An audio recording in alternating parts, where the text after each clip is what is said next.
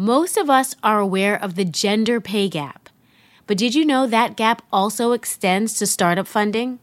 Yes, it does.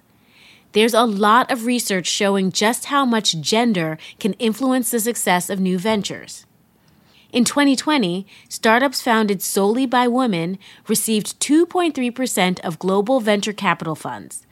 2.3%. And the racial pay gap extends here as well. Black and Latina women founders only received less than 0.5% of those funds. The numbers are paltry. So while organizations have focused some attention on reducing the gender pay gap in the corporate world, what do we need to do to close the funding gap for women-led startups so that there's greater equity in the entrepreneurship process? I'm Modupe Akinola. This is TED Business. Our speaker today is Temie Giwa-Tubosun, the founder and CEO of LifeBank, a Nigerian company that delivers life-saving medical supplies to remote areas in Africa.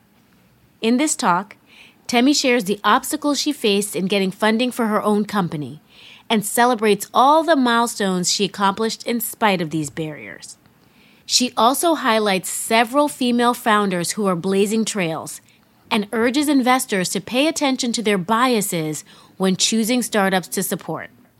Then after the talk, I'll share some more information on women-led startups and discuss a small change during pitches to VCs that could make a big difference in terms of who gets funded. But first, a quick break.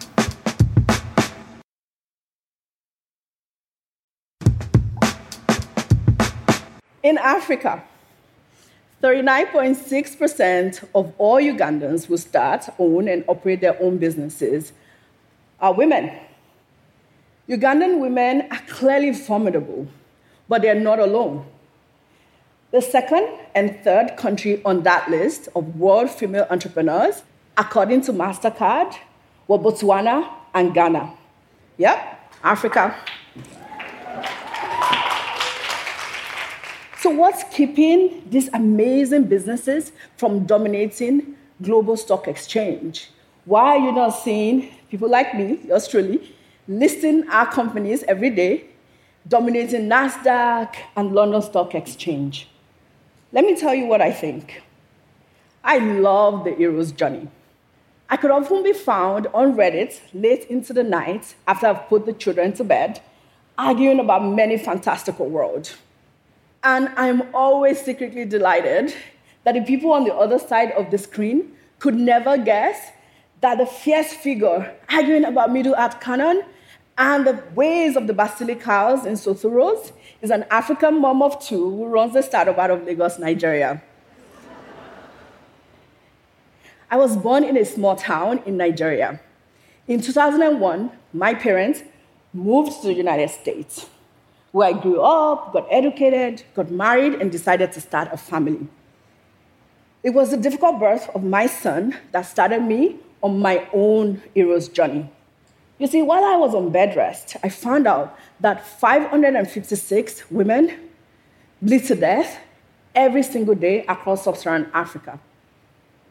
And to my astonishment, if you could just move blood to these hospitals, you could save women. I decided, as a woman who had sat on that hospital bed 7 years ago, wondering whether she was going to survive childbirth, that I had a duty to do something about this. I moved back home to Nigeria and started my own company. You see, Africa has the resources. We have the blood, the oxygen, the PPE that we need to save lives, but we don't always have it at the right place at the right time. So that's what we decided to solve. We built technology with over 200,000 lines of code that matches supply to demand. And we closed the loop by delivering to the last mile. In 2016, when this company started, we had one single desk at a co-working space. And now, as I speak, we operate across Kenya, Nigeria, and Ethiopia. We can deliver as far as Maiduguri, Borno State, home to the Chibok girls. But no part of this journey was easy. In fact, it almost did not start. Because while I recognized the size of the problem, I knew people like me did not start big businesses. There was no playbook. There was no model for me to follow. And I knew that to solve this problem, we would need access to significant amount of resources from venture capital, from philanthropy, and other critical points of growth. But there was a model, because people like me had not received the critical resources they needed to grow and scale their own enterprise. So does this mean women cannot be heroes? Does it mean that we cannot be heroes of our own journey? No. In fact, women like me routinely start their own companies. In Nigeria, we have Bilikis Abimbola, who is building the supply chain to get medicine to the last mile. We have Bilikis Abiola, who is protecting our natural world by turning trash to cash.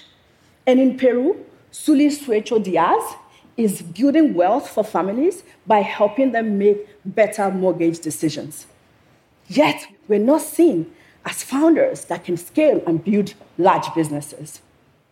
A few years ago, we needed resources at LifeBank, and I went to pitch LifeBank to an investor. I was very excited, and I told him about all the amazing things we would do. And he said to me, I just can't see you building something that scales. To my face.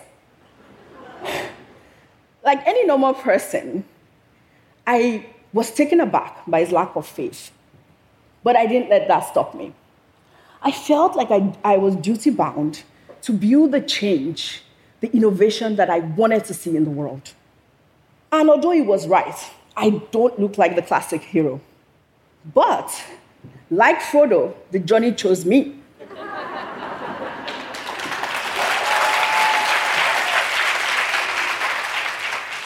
So I didn't let that stop me. I went out there and built a great business. And here are a few points. Since inception, we've doubled revenue year on year.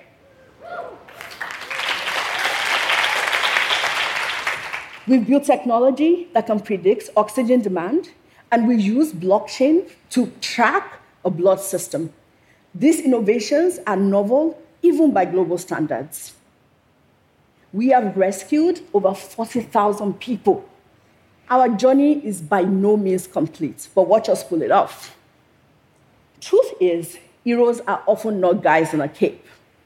And my story suggests that we must look to the unexpected places when we're looking for entrepreneurs and leaders. Data suggests that if you hold any kind of bias against a group, you're most likely to discriminate against the people who most need to be heard. And it is these people who often have the solution to the world's most pressing challenges. It is critical that we do the work to listen to every voice and to break down the silos that keep most of us back and keep us from starting. It is time to close the funding gap between female-led startup, Black female-led startup, world over.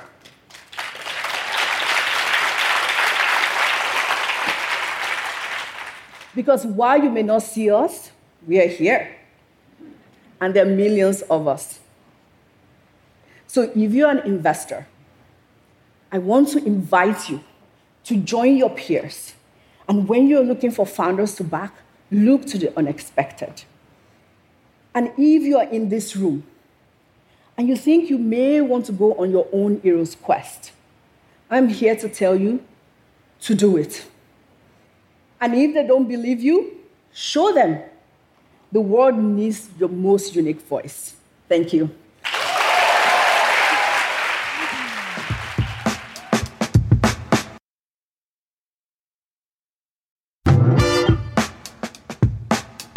Temie's story is inspirational. And there are so many other women-led startups like hers that are addressing urgent needs. Here are a few that I admire. Samawat Energy is a renewable energy company that provides affordable, off-grid solar home solutions to families in Somalia. Maya is a startup based in Mali that focuses on creating products made with ingredients from local farmers to reduce waste and reliance on imported foods. And how about Asan? In some countries, women can't afford menstrual products, and in others, the products that you can buy are made of materials that are no longer considered safe for women's bodies based on more recent regulations. So Asan, which was launched in India, makes a menstrual cup that is reusable, safe for the body, and can last up to 10 years, reducing the cost of regularly having to buy disposable products. So how can we get more companies like these funded? Temie said something about her experience during pitches that really stood out to me. She would receive comments like, "I just can't see you building something that scales." Well, what other types of comments or questions do people get? There's actually evidence that VCs tend to ask male founders promotion-focused questions like, "Why will you succeed?" while female founders are asked prevention-focused questions like, "Why won't you fail?" If investors became committed to asking both groups the same types of questions, that would be a great step toward leveling the playing field for entrepreneurs. And the reason why it's so important to start at the pitch process is that it's almost like a feedback loop. Women don't get the money, so we don't see success stories, and investors are more hesitant to back them, while images of successful male startups are everywhere. Why? Partially because the men get the money and end up doing well, so gender kind of ends up being imprinted in our imagery of what a successful startup looks like. So by changing the pitch process, we're changing the mental models we have of what success in this space looks like. Because the truth is, there are so many problems in this world that need to be fixed, and there are many people out there with companies ready to fix them. It's up to our funders to put systems and processes in place that allow both men and women to have a fair shot. That's it for today. This episode was produced by Kiara Powell and fact-checked by Matthias Salas. Special thanks to Anna Phelan, Michelle Quint, Corey Hagem, and Colin Helms. I'm Modupe Akinola. Talk to you again next week.